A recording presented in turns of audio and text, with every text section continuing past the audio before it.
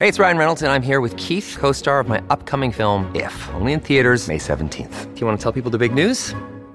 All right, I'll do it. Sign up now and you'll get unlimited for $15 a month and 6 months of Paramount Plus Essential Plan on us. MintMobile.com/switch. Upfront payment of $45 equivalent to $15 per month. Unlimited over 40 gigabytes per month. Face lower speeds. Videos at 480p. Active Mint customers by 531.24 get 6 months of Paramount Plus Essential Plan. Auto renews after 6 months. Offer ends May 31st, 2024. Separate Paramount Plus registration required. Terms and conditions apply if rated PG. Hello, everybody. This is Marshall Poe. I'm the editor of the New Books Network. NBN listeners like to read books and buy them. So we thought we'd tell you that right now, our friends at Princeton University Press are having a remarkable site-wide sale. You can get 50% off books, including ebooks and audiobooks, with the code 50, F-I-F-T-Y, at checkout until May 31. You can save some real money on Princeton University Press books. I encourage you to go there and check it out. Welcome to the New Books Network.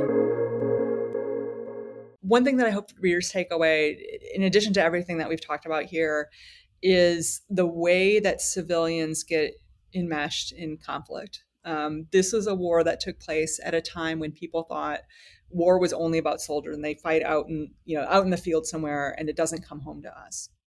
That was people's belief. But as it turned out, armies were coming through, whether they're the enemy army or their own armies are marching through looking for supplies.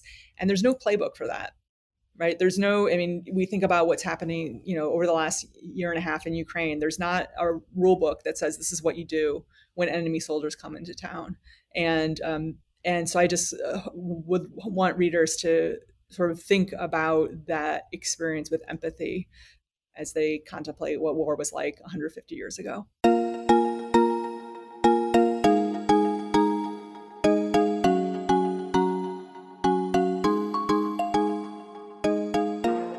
Hi everyone, this is AJ Woodhams, host of the War Books podcast, where I interview today's best authors writing about war-related topics. Today I am very excited to have on the show Rachel Chrastil for her new book, Bismarck's War, The Franco-Prussian War and the Making of Modern Europe. Rachel is a professor of history and provost and chief academic officer at Xavier University in Cincinnati, and a former Fulbright scholar. She's the author of Organizing for War, The Siege of Strasbourg, and How to Be Childless. Rachel, how are you today? Great. AJ, it's a pleasure to be here. Who could have thought that the Franco-Prussian War could be so interesting or have such big consequences for Europe? Well, exactly. It's one of those wars that before you know about it, you think, oh, it's kind of like all these other, conflicts. When was it? What century? What was going on then? But once you start to dig in, you realize how foundational it was to Europe in the 20th century, to all the things that we think about happening, World War I, World War II, and so on. And do you find that most people in the U.S. know much about the Franco-Prussian War, or that there even was a Franco-Prussian War? It is lesser known, for sure. It is not my leading. When people ask me, what do I study? I'll say modern France or modern Europe. That time period between the French Revolution and World War I. And then then I'll sort of get into sort of, what do I study? The Franco-Prussian War. Well, why that? That's always a question. But it was the biggest conflict between the Napoleonic Wars and World War I. It was the biggest conflict in Europe, and really set the stage for what was to come. Yeah, and that's one that was very surprising for me to learn about were the consequences from this war. But it's so interesting when talking about the 19th century in wars in Europe and wars in America. So, for example, the War of 1812 is, we know what that is here in America, but most people in Europe, 1812 is, that's Napoleon. They're like, what is the War of 1812? There was a war in America in 1812. So this might definitely fall along those lines of, it's a Europe, North America divide. But nonetheless, like huge consequences. Absolutely. So you have on the one hand, you've got France, which at that time had Napoleon III as its emperor, who is lesser known. His uncle was the great Napoleon, right? But he had been the emperor of France for 20 years, and really an authoritarian leader. At the end of this war, France is becoming a republic, and a stable republic for the first time ever, after many, many revolutionary upheavals. Okay, so that's one big change. And it becomes the France of like the Eiffel Tower and the Impressionists and, that turn of the century Belle Epoque that emerges out of this war. On the other hand, you've got Germany, right, which at the beginning of this war is still in many different states. Up until recently, there had been a question of whether Germany would ever unify. If it did, would it be under the leadership of Austria or under the leadership of Prussia? And as it turned out, with this conflict, Prussia was emerging as that leader. And by the end of this war, there is a unified Germany for the first time that had been a long time in process, but becomes the German Empire. That, of course, then later leads into World War I. So it's a really consequential conflict. Yeah, well, let's set the stage then to dive into this war. So it takes place from 1870 to 1871. The book is called Bismarck's War. So maybe first, let's talk about Bismarck, who is a a huge figure. What kind of person was he? What's his role before this war? And what is he trying to do that leads to the Franco-Prussian War? Right. So Otto von Bismarck becomes the German chancellor and really the political mastermind behind the unification of Germany. So over the previous decade, he had been able to shunt money into the armed forces and had helped to support the most powerful army in the world. They didn't know it quite yet because they proved themselves in this war and others during the course of the 1860s. But that is what he was building. And what Bismarck did, he changed nationalism from something that was associated with the left and with revolutionary forces, like during the French Revolution, to something that was a force on the right and the more like conservative, authoritarian, monarchical kind of nationalism. There's a lot to unpack there. But basically, what I'll note is that for a long time, the forces of the kings, the nobility, the church, that we think of as associated with conservatism at that time in Europe, they tended to view the idea of a unified nation as something that was counter to their interests. They viewed a unified nation as being actually way too embedded in the people to be something that they wanted to see happen. And they tried very hard to tamp down any attempts at, say, German unity. Germany, of course, was many different states, large, small, little principalities, cities that were independent, all these different units. Well, what happens by the middle of the 19th century is that conservatives, and by conservative, I mean the church, the aristocracy, the monarchy, they start to realize that they can harness the power of nationalism for their own support and to create a unified nation that is both very much under the power of a monarchy and very much rooted into the sort of feeling of national unity that nationalism is so good at creating. And that's what Bismarck managed to harness throughout the 1860s and into 1870. Yeah, well, what kind of person was he? Was he a military guy? What's kind of his background and how did he get into power? So he comes from an aristocratic background. He's was known as a Junker in Prussia, and so he's not he wore a uniform often, but he was not really a military person. A lot of his the true military leadership in Prussia kind of turned their nose up at him when he would sort of walk around. There are some portraits of him, wearing the pointed hat, the helmet and so on, but he was not a military strategist at all. What's so interesting about Bismarck is sometimes people ascribe to him like a grand plan, a grand scheme of unifying Germany. And yes, he had that. He always had that as the strategic outcome that he was seeking, but he didn't necessarily know exactly what the steps would be to get from here to there. But he was so smart at both taking advantage of whatever came to him to strengthen his position, and then just astutely understanding how he could manipulate what had happened in the past. So he knew, 4 years earlier that Napoleon III had said something that would come back to haunt him and that he could twist for his own benefit, right? That was the kind of thing that Bismarck was good at. Yeah, and so when he comes into power, and in the 1860s, he starts several, I don't know if you want to call them wars, and maybe they are wars, but he starts fighting Austria. He invades, I think, or he fights Denmark. Right. We'll So the talk first, about what he's doing in the 1860s. yeah. So the first war is against Denmark, and Prussia and Austria are actually on the same side, and they're fighting Denmark, and they claim some territory, some of Danish territory. So that's 1863. And then in 1866, he ends up going to war against Austria, the Habsburg Empire. And to many people's surprise, Prussia ends up severely defeating Austria quickly in the field within just a few weeks. That conflict in 1866 leads, on the one hand, to a political realignment within Austria. So it now becomes Austria-Hungary, the Magyars, who really assert their political power there because the crown there has weakened. And it also means that, as a result, some of the key independent countries, Bavaria, Württemberg, Baden, who were still independent from Prussia, nevertheless found themselves under Prussian sway. They had to enter into treaties as a result of that. They had sided with Austria against Prussia, and those are really the two big powers in the German lands, which haven't yet been unified. Right. And as you're saying, Prussia is in this is this a new thing that Prussia is defeating Austria, because they've come into conflict before?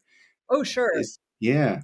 Yeah, for a long time, but Austria was always so much bigger. They were more established. They had this multi-ethnic empire under their sway, the Habsburg Empire, that extended all the way, up bordering against Russia, down into the Balkans, and so on. But Prussia's ability to then defeat them in the field so suddenly was startling, and signaled a shift. What is new that Prussia is doing? How are they achieving these victories now? Well, one big thing is that they have universal conscription, which became the norm later in the century, but it was actually Prussia that pioneered that way of conscripting armies. So previously, most armies would conscript men into their armies for long terms of service, some 7 years, 8 years, 25 years, depending on the country. And it would be a small subset of men who would be doing the armed services. What Prussia instituted was universal conscription, which meant that every single young man would undertake military service for a shorter period of time. And then they would enter into a reserve system, so they could be called back up to fight if needed. So that meant that Prussia over the years had built up a much, much broader number of soldiers. So they're not as well trained, they're not as experienced as the smaller conscript armies, and so that's the trade-off. But as it turned out, at this particular moment in time, that was the more powerful army. But they were also, they were very astute about war games, about mobilization. They were really paying attention to mobilization as a distinct part of entering into a conflict. Like, how do you get men from here to there? How do you concentrate them in one location? How do you make sure they all have the arms that they need and the supplies that they need? How do you use the railroads effectively? Not so much because the railroads are speedier, but because the railroads are more consistent and allow your troops to arrive fresher and more ready to fight. And I think the military leadership right now is under Helmut von Moltke. Is that correct? Exactly. And so what is he bringing, just thinking about the military situation, what is he bringing that is more innovative than some of the people he's fighting against? Well, for one thing, he conceptualizes the ability to mobilize large armies in a way that others had not yet even begun to think about. So he imagines the ability for armies to move into space, to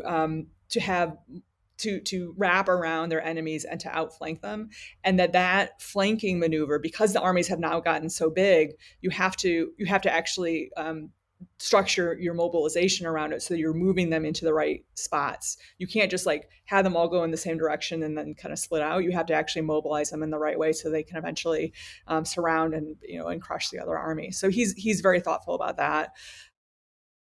And so Prussia had much stronger leadership than Austria at the time, and that proves to be the case in the conflict against France later.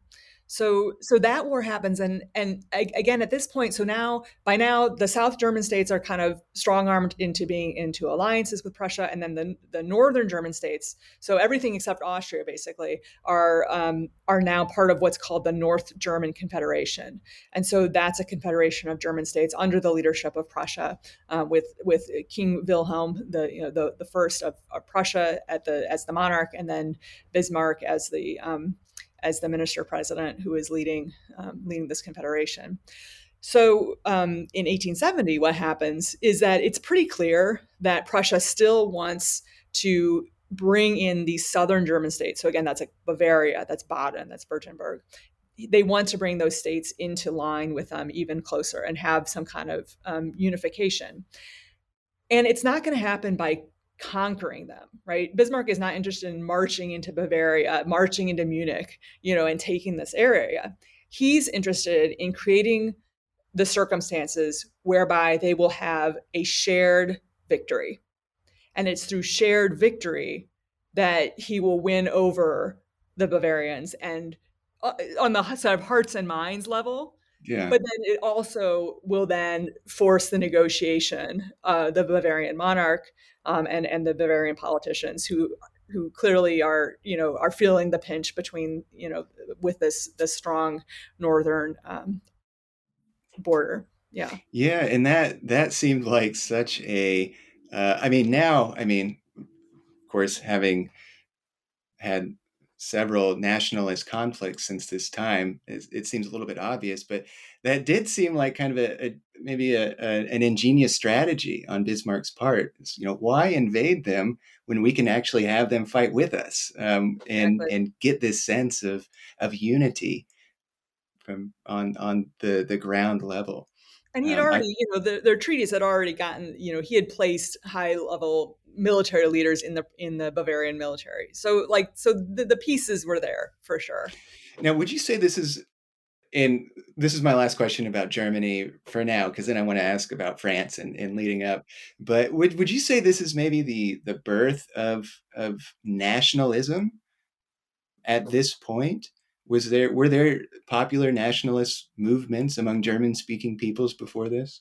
There had been, and most notably the Revolution of 1848. So about 20 years earlier, like a generation earlier, had been a big moment of folks, but coming from not from the sort of Bismarck monarch side of things, but more from the popular democracy side of things. So there had been movements to try and unify Germany, but to unify it under a democracy, small d, Democrats, people saying, okay, let's vote, let's have a parliament, let's have elected officials, and they gathered in 1848 after this revolutionary movement sweeps across Europe, and it sweeps across the everywhere from France all the way across Europe. It touches basically everywhere except for Britain and Russia. So it's a cross-continental revolutionary moment. But eventually it's crushed by the monarchs who are like, no way, we are not going to be the monarchs of this sort of popular movement. And so that's before Bismarck makes that shift to saying, okay, there should be a conservative nationalism. And so what's interesting is when you look at sort of the letters of some let's say lawyers or politicians, lower level politicians, they might say, look, we know Bismarck is just manipulating this, but boy, this is exciting, but so you kind of see a shift in their attitudes toward to a unified Germany over time because of this shared victory. Well, let's pivot a little bit to France, and specifically Napoleon III, who is an interesting character. And I think for somebody who doesn't know this conflict or really what was going on at all in France in the latter part of the 19th century, you hear the name Napoleon. So, of course, there's some association there with the first Napoleon. But now we're at the third Napoleon, which I think a lot of people might not even know there was a third Napoleon. Talk first about how Napoleon III came to be in power Sure. and then talk about maybe the military situation in France. Yeah, so Napoleon III, who again he's the nephew of the great Napoleon. There was never a Napoleon II on the throne. That was Napoleon's son, who died, without ever actually exerting power. But they, if you're a true believer, you see him as Napoleon II. So Napoleon III had spent much of his youth outside of France. He was in exile. He was exiled as a member of the Bonaparte family after the fall of Napoleon. He spent a lot of time in Britain. And he had some attempts at trying to grab power. In fact, he had been imprisoned in France for trying to sort of come back and grab power. But when he really comes onto the political scene is following that revolution of 1848. So it happened in France too. At that time, France had a branch of the monarchy called the Orleanists were on the throne. Sometimes people don't realize that after Napoleon fell, what was reinstituted were monarchies. So there was the return of the Bourbons after 1815, and then after they were overthrown in 1830, the Orleanist monarchs came to the throne in 1830. So by 1848, France had been a monarchy again for over 30 years. So 1848, this revolutionary moment sweeps across Europe. In France, the monarch is deposed. There's never again a sitting monarch in France. And a second republic is declared. There had been a first republic during the Great Revolution, and now there's a second republic. That republic decides to hold elections. As republics do, right? They're all about elected officials, that are elected by the people in some way or shape or form. So who do they elect as president in December of 1848 but Louis Napoleon Bonaparte? That is to say, the future Napoleon III. He has name recognition. He's seen as a strong leader outside of Paris, where people are less radical, although there certainly are a lot of people who believe in small d democracy outside of Paris. But that name resonated, and some of the more popular leftists from Paris did not resonate. And so he's elected president.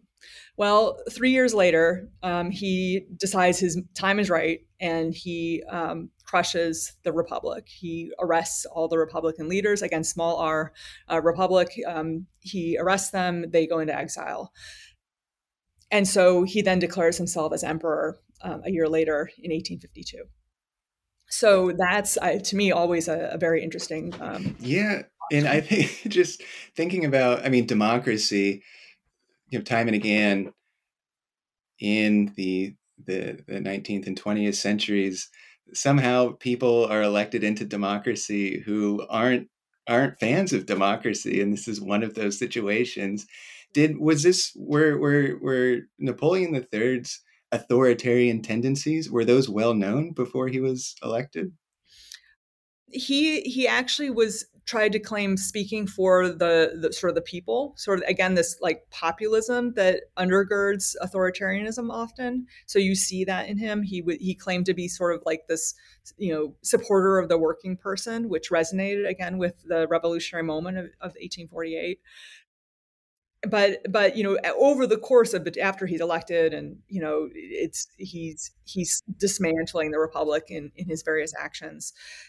So he becomes an authoritarian leader. He stifles dissent. He stifles free press.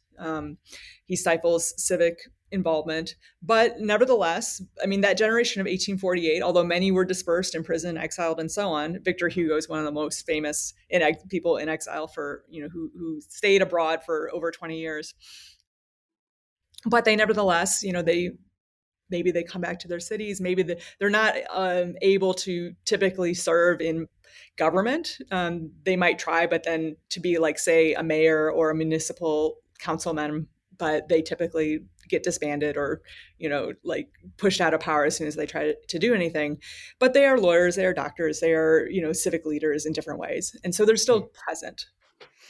And he was not an unpopular leader either, right? He did have a lot of support from the French public. Absolutely. He was also very economically, he made a lot of investment in the economy. He was a proponent of free trade, which was a big shift at the time. He concluded a treaty with Britain so that they had a free trade agreement, which was a big deal. And he was also a big builder of things like canals and railroads. And so that, infrastructure expansion was important to France at that time. And by the 1860s, he's savvy enough to think that he might need to loosen some things in order to keep that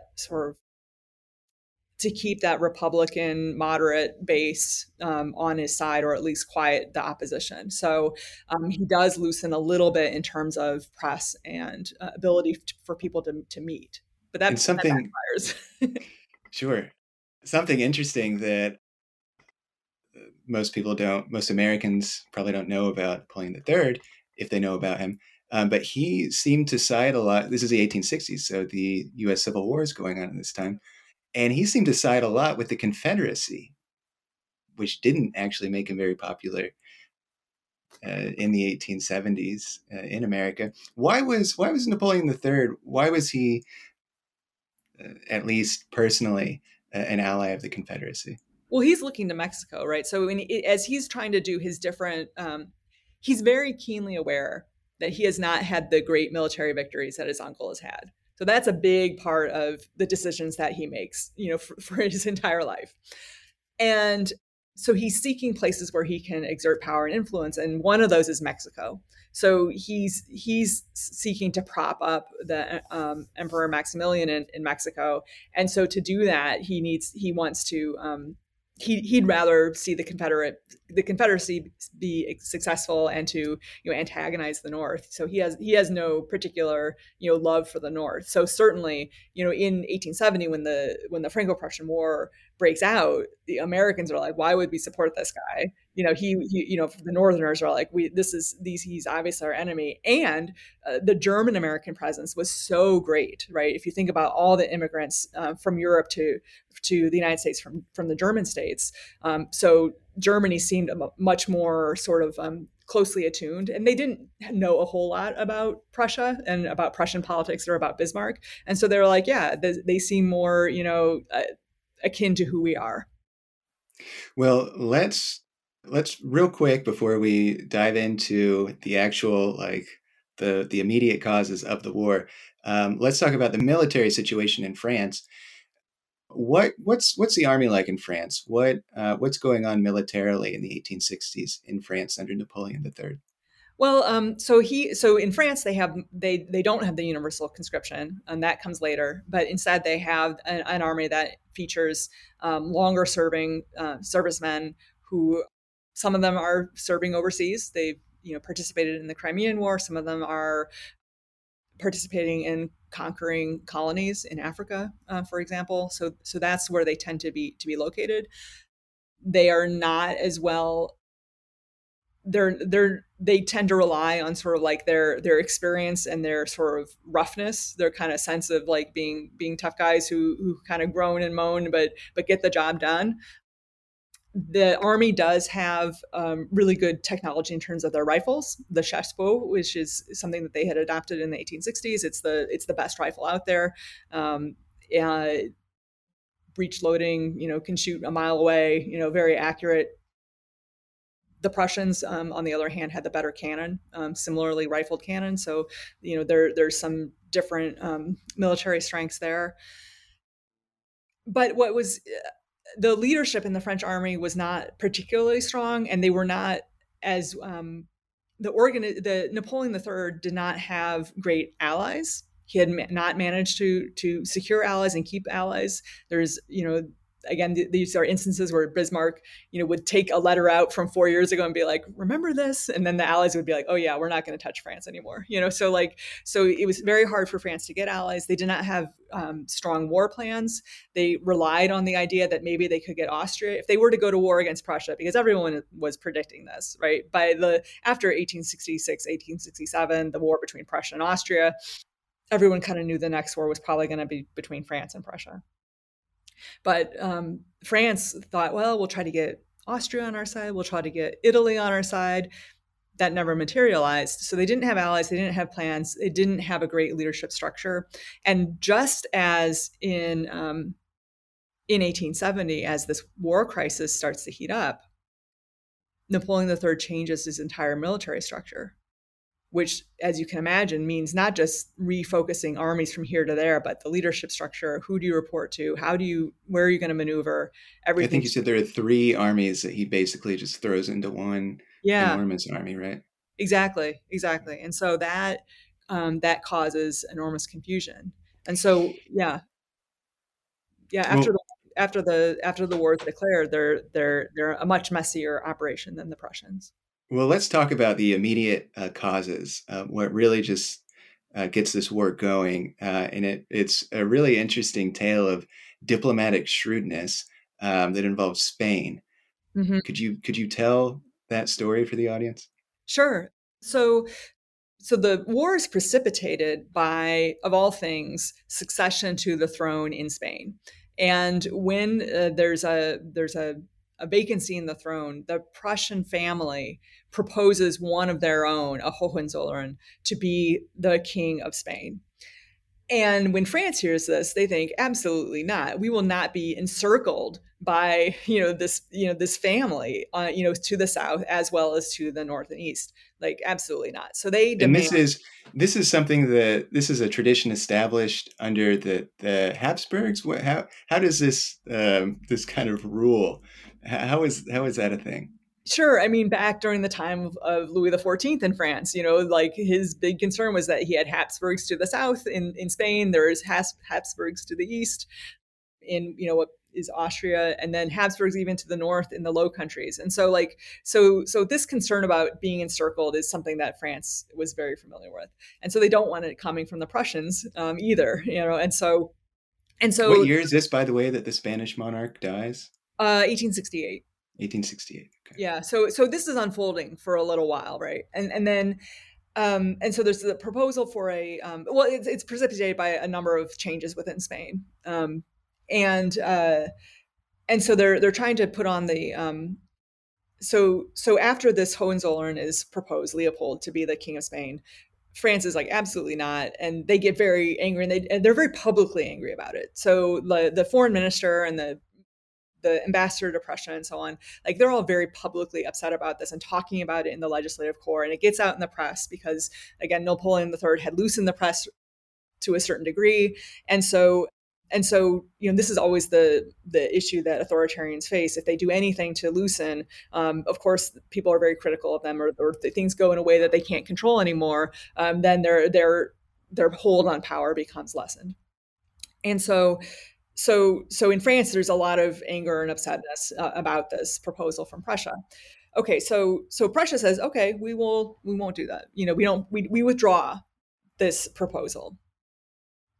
But then the French are so, sort of in this moment that they say, well, actually, we would like for you to promise that you will not only withdraw it, but that you will never propose this person again.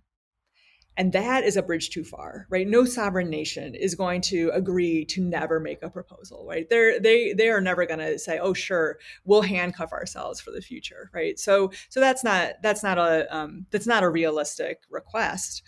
The French ambassador to Prussia meets the king he's out on holiday in Bad Ems, and he is approached by the French ambassador Benedetti, and he politely rebuffs him.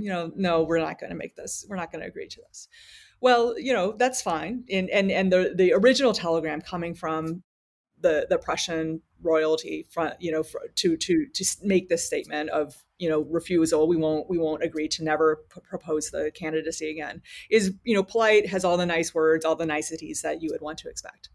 Bismarck gets a hold of this telegram, and he cuts out all the niceties so that by the time it hits the French and then gets very quickly out into the French public, it is rude, and it is just like, absolutely not, right? It's the kind of statement that just rankles. And so instead of letting the conflict die away, Bismarck manipulates the situation so that the French now really have very little recourse, especially in this sort of high honor kind of society. They are not going to back down.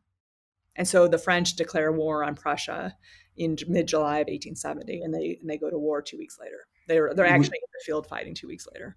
which again seems like on Bismarck's part such a clever move, because had Bismarck invaded France, there wouldn't have, that sense of unity might not have existed. But now the German people are being attacked, is how it's being portrayed. And Exactly. so war is announced. And how do Germans feel once France declares war? Okay, so that's always a hard question, right? How do Germans feel, right? So there's some who are like, absolutely, this is great, like we feel so mad, we've been offended and we're gonna go. Others are like, we know Bismarck is manipulating this, but as I said before, but okay, this still feels pretty good. It's really hard to say. There are no like scientific polling in the 1870. All you can go on is the press, and the press was very controlled by the monarchy. Like Bismarck had his finger on most of the press. So there are some newspapers that at first would say, well, wait a minute, we're not so sure about this war, but they were very quickly shunned to the side. In France, similar, although there's more space for opposition at this point in France, and you can sometimes see that in the press, but not, for the most part, the press is reflecting the state's interests. So it's hard to, you could never say like this percentage of the population supported it and this percentage didn't. You have to go by your best understanding of the different sources out there. People are in both Germany and France, though. There seems to be an outpouring of like, yeah, like we're gonna go show them, and there's fervor, and I got the impression that war was something that people favored. I don't know if we can say that for sure, but was that at least the impression that you had? Yeah, I think in the first couple of weeks, right, as mobilization is happening, most people are like, "Yep, we're going to go do this." We are either anywhere from like we are resigned to doing this to actual enthusiasm, and so you see a lot of that enthusiasm when soldiers, are mobilizing. They have to show up at their railroad, so crowds come out to cheer them and to give them gifts or give them food or give them wine, as they get on the trains. So that all works really well. You know, that those first weeks of mobilization are very exciting. Where things start to shift for France is that their mobilization was so disorganized. They were going crisscrossing the country, sometimes not knowing exactly where to go, not necessarily knowing where their superiors were, not necessarily going to the same location as the supplies that they needed. And so because of this, the French morale starts to wane, pretty quickly. So it kind of depends where you are, right? And if you're in a border town, you're thinking, oh, wait a minute, what's about to come? So it depends on exactly where you live. Well, let's talk about the opening of this war, the first battle. Talk about how that unfolds. Sure. So the very first battle is a skirmish where the French actually invade into the German states. August 2nd of 1870, they go in. It's a very, very short battle. They claim a village for a brief amount of time. It's the only incursion onto German territory, but they had really no plan for what they were going to do from there, and so very quickly they retreat back over the border. It's a couple days later that you start to have a few battles, first in Alsace and then also in Lorraine. There's some two key battles that happen on the very same day, August 6th. One in Lorraine, which is, toward the east, and then Alsace is just right on the eastern border of France. And neither of those battles were well planned. They were kind of stumbled into. Keep in mind, it's 1870, so you don't have you have telegrams. You can communicate that way, but you don't have amplification. You don't have radar. You don't have reconnaissance beyond what you can do on horseback for the most part. So it's really hard to actually know where the enemy is, and you have to you sometimes you run into each other, and then you kind of find yourself actually having a battle. And if nobody backs down, then suddenly you're engaged in a fight and more people start to kind of run to the guns, and then a battle actually ensues. So in both of those cases on August 6th, it could have gone either way. There were close battles, but at the end of the day, it was the Prussians who were victorious. So when that happens, suddenly the door is blown open. So now Prussia is able to come into France and start to move into the interior, and that really sets up then the major battles that happen in mid-August and at the very start of September. Well, let's talk about some of the more significant moments then from the actual fighting. All right, can you walk us through some of those moments? Sure. There's a series of battles that happen around the city of Metz in the middle of August, and those are battles that again, for the most part, the first two were not really planned. August 14th, August 16th, then August 18th was finally a planned pitched battle that extended across for miles. And at this point, again, because they were fighting in multiple sectors throughout the course of the day, they were not sure whether they would be who was really winning. There were sectors in which Prussia was clearly being trapped in a ravine and were not able to advance. But there were What other are the areas. size of both of these armies, too, by the way? Oh I yeah, must yeah. say. So we're talking about hundreds of thousands in these armies. So in the army, 2 million soldiers were engaged in the entirety of the war in 6 months.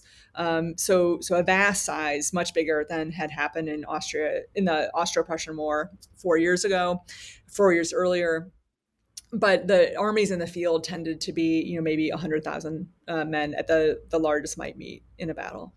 So they are large. They're not things that you can see the entirety of the battle in one place. You have commanders kind of trying to go behind the scenes on horseback to try and understand what's happening. And so and you also, because of the weaponry, you could have fighting where the rifles are so far back that you don't even see them. You don't even see the soldiers you're fighting against. So this is not like muskets where you have to see the whites of their eyes before you shoot. You can be very, very far back and have a rifle shooting, and it can be a mile away and be effective. So it's starting to feel a little more random and a little more like it actually there's a heightened sense of snipers could be anywhere. And so whether you're in the battle or you're marching, you don't know where the next threat is going to come from. What also is characteristic of battles in the Franco-Prussian War is the use of cannon, and again, that's where Prussia really excelled. So what would often happen is it wouldn't be the start of the day where the cannon would be effective because they would have to be brought into place. But by midday or by the end of the day, the cannon would be set up in these long lines and then be able to shoot into the field. And that would often be what turned the tide for Prussia. So a lot of these So you days, say the cannon, the artillery, yeah, has really made a huge difference in this war. it did. It did. And what's interesting is you start to see the power of the defense. Actually, like the ability to sort of trench into a spot and prevent people from moving forward is what you start to see in this conflict. There is actually later in the war, there's one particular battle, like small, small in the course of the war, but significant in history, where the where people start to learn how to like maneuver around these strong defenses, but it's completely forgotten, and so it has to be relearned in World War One. But that's sort of a crucial moment. In any case, the strength of the rifles for the French, the strength of the cannon for the Prussians, sometimes some just luck of who showed up when, and sort of held on. There were moments in these mid-August battles where if the French had just continued to fight, they would have pressed their advantage and they might have been victorious on the day. There were instances where the French seemed to have won, but because they didn't have supplies sort of at the next stage, because of, again, the disorganization of their mobilization, they had to pull back anyway. So the French end up being back on their heels in the middle of August. And they're split. But at this point, basically one part of their army has bottled up in the city of Metz, and the other army is kind of marching but somewhere between Paris and the Belgian border, and they're trying to figure out, like, where is that army in Metz? They can't communicate with them, right? Where are they? Can we meet up? Can we, can we, join up and push the Prussians out? They're not sure what to do. They're seeking supplies, and they end up through this kind of zigzag progress. They end up right at the border with Belgium, near the city of Sedan, which is an old fortress city, really not a strong fortress at this point, but it's an old fortress city now in, the sort of ironworking area of the country. And it's there that the Prussians and the French have their big battle. Napoleon III is there. He's present with his army. And on September 1, those two armies join around Sedan. The Germans are encircling the city, coming up from on the east side. They're heading north. On the west side, they're heading north.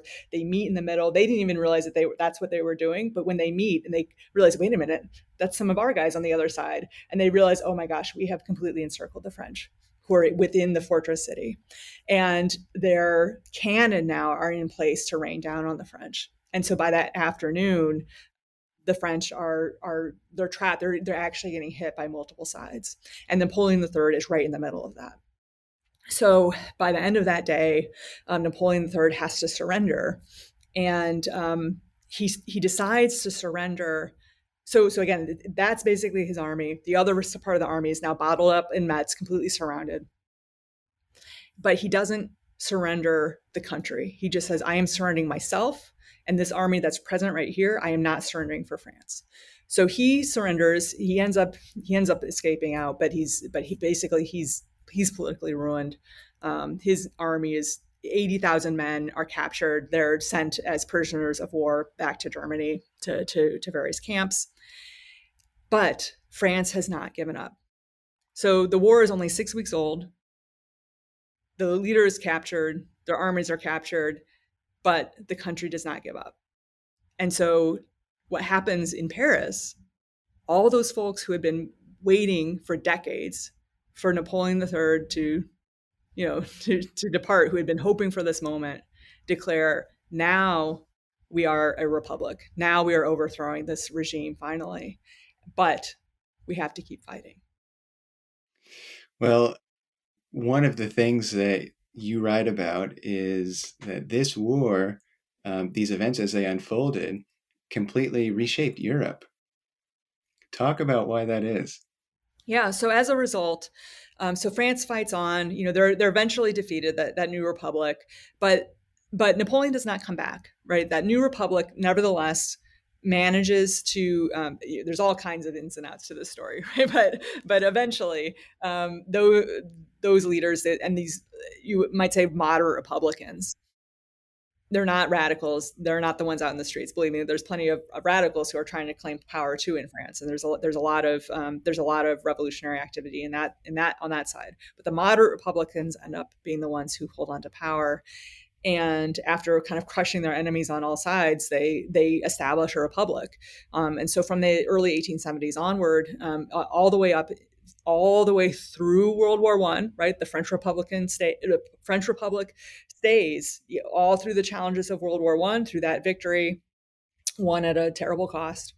All the way up until 1940 is that same republic, the Third Republic. They only finally, after they're invaded by the Nazis, they vote themselves out of existence and become the Vichy regime. But that's a totally different story. So you've got the republic on the one hand.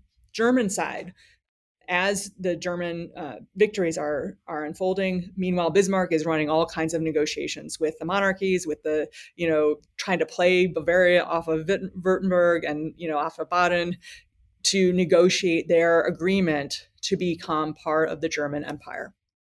And so, and we should clarify too that although we were talking about Prussia invading France, along with the Prussian army were soldiers from Bavaria and from these other states. So they were all fighting for the same cause. Exactly. And so that's where that sort of emotional sense of connectedness is occurring. And I find in the book, I explore particularly some Bavarian soldiers and what their experiences were like and how they, the Bavaria is traditionally seen as sort of like these countrified, backwards state. And so, the Prussians are looking down at them, but at the same time, they're like, but we are all Germans. So we're all on the same side. So it's in January of 1871, while the war is still happening. By this time, Prussian leadership and all its entourage, all the princes, all the ambassadors and so on, they have landed in the Palace of Versailles. So that French, key locus of power, we think of the Hall of Mirrors, we think of Louis XIV, they have taken over the Palace of Versailles. And it's in that palace in January of 1871 that the German Empire is officially declared. So that is a powerful moment. It's cold, it's drafty, it's many commenters said it was a cold ceremony, kind of joyless. And yet this was the moment where they declared the German Empire. And 10 days later, they are concluding the peace with France, or they're negotiating the armistice with France to bring the war finally to an end. But you will notice that between September and January, that's a lot of months of continued fighting, both sides feeling ground down by the continuation of the war. But the French did not want to give up. They did not want to cede any territory. But in the end, they were forced to give up Alsace and part of Lorraine, those places where the first early battles took place, and those territories became part of the German Empire. Yeah, and what was the casualty count like during this war? Well, so on the French side, for instance, there were 140,000 deaths. Many of them were due to disease rather than in battle, but 140,000. 40 years later, during World War I, there were 1.4 million French soldiers who died in the course of the war. So the actual rates were pretty similar in terms of the length of time. So Franco-Prussian War is less than 6 months, and 140,000 died. So not a small number of people. Not at all.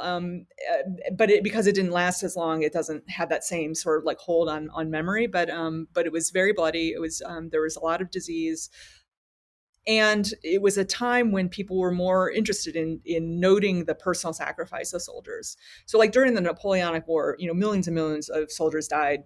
During the 20 years of that extended conflict that started with the French Revolution and went all the way to Waterloo. Most of those soldiers were marked in a nameless grave. During the Franco-Prussian War, most of those soldiers, when they fell, were reburied in personal graves, or their names were captured, their names were taken. Prussia instituted the dog tag for the first time. They invented the dog tag. I didn't realize that. Yeah. So the name of the soldier was important, right? Knowing where that person had fallen, being able to report back to the families, that started to be an important part of what it meant to go to war. And so that sort of culture of memory originates in a more mass sense during the Franco-Prussian War. Yeah. And so you've got a unified Germany, meaning that, or after the war, it leads to a unified Germany, meaning that now Bavaria and Württemberg and Baden, that now more closely resembles the Germany that we know today. Mm-hmm. And of course, that sets the stage then for World War I. Right. One of the things that you write in your book that I think is very interesting is for the Franco-Prussian War. The question was not just why the Great War, meaning World War I, drew in all the great powers, but why the Franco-Prussian War did not. Mm-hmm. Mm-hmm. Explain that.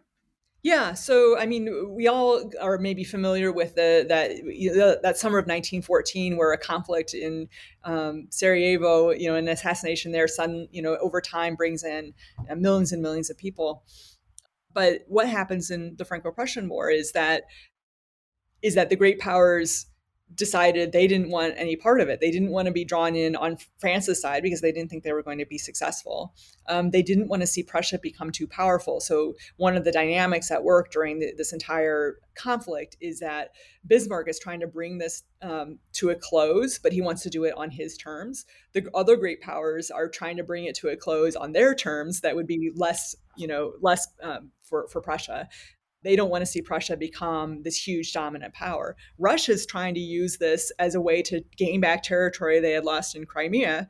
Familiar story, right? So they're taking advantage of it. Britain doesn't want to have any part of it, but they're watching Belgium. Interesting, which again is a very 1914 kind of a story. They're like, if they go into Belgium, we might have to intervene. That doesn't happen, but it could have happened, right? It could have been a different story. So it's things could have happened. There's some of the same dynamics are at work in 1870. They just happen to break in a different way, so that leads it to be just between these two great powers. How instrumental do you think Bismarck was in preventing something bigger like World War I from happening in 1870? Right. He had no interest in making that happen. And after the Franco-Prussian War, he certainly didn't want to seek another conflict. He was like, okay, we've achieved our goal. We've got this unified Germany, and it's bigger than Germany is today. Extending further both west and east.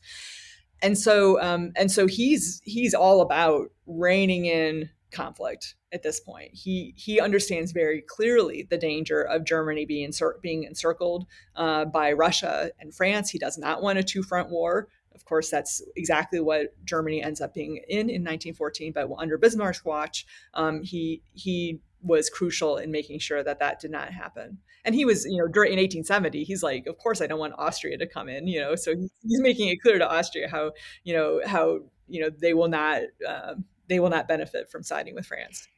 I think just thinking about World War One and what led up to that, do you think if there was a Bismarck in power in 1914, do you think it would have been such a global conflict? There are certainly so many times when different decisions could have been made, right? There was nothing inevitable about World War I becoming a global conflict. Absolutely not. We can maybe sort of say, oh, they had these allies or alliances that were entangling. They didn't require every country to go to war. Like there different decisions could have been made. And so somebody like Bismarck very well might have made decisions that would have prevented World War I. So what do you think some of the other major consequences are from the Franco-Prussian War?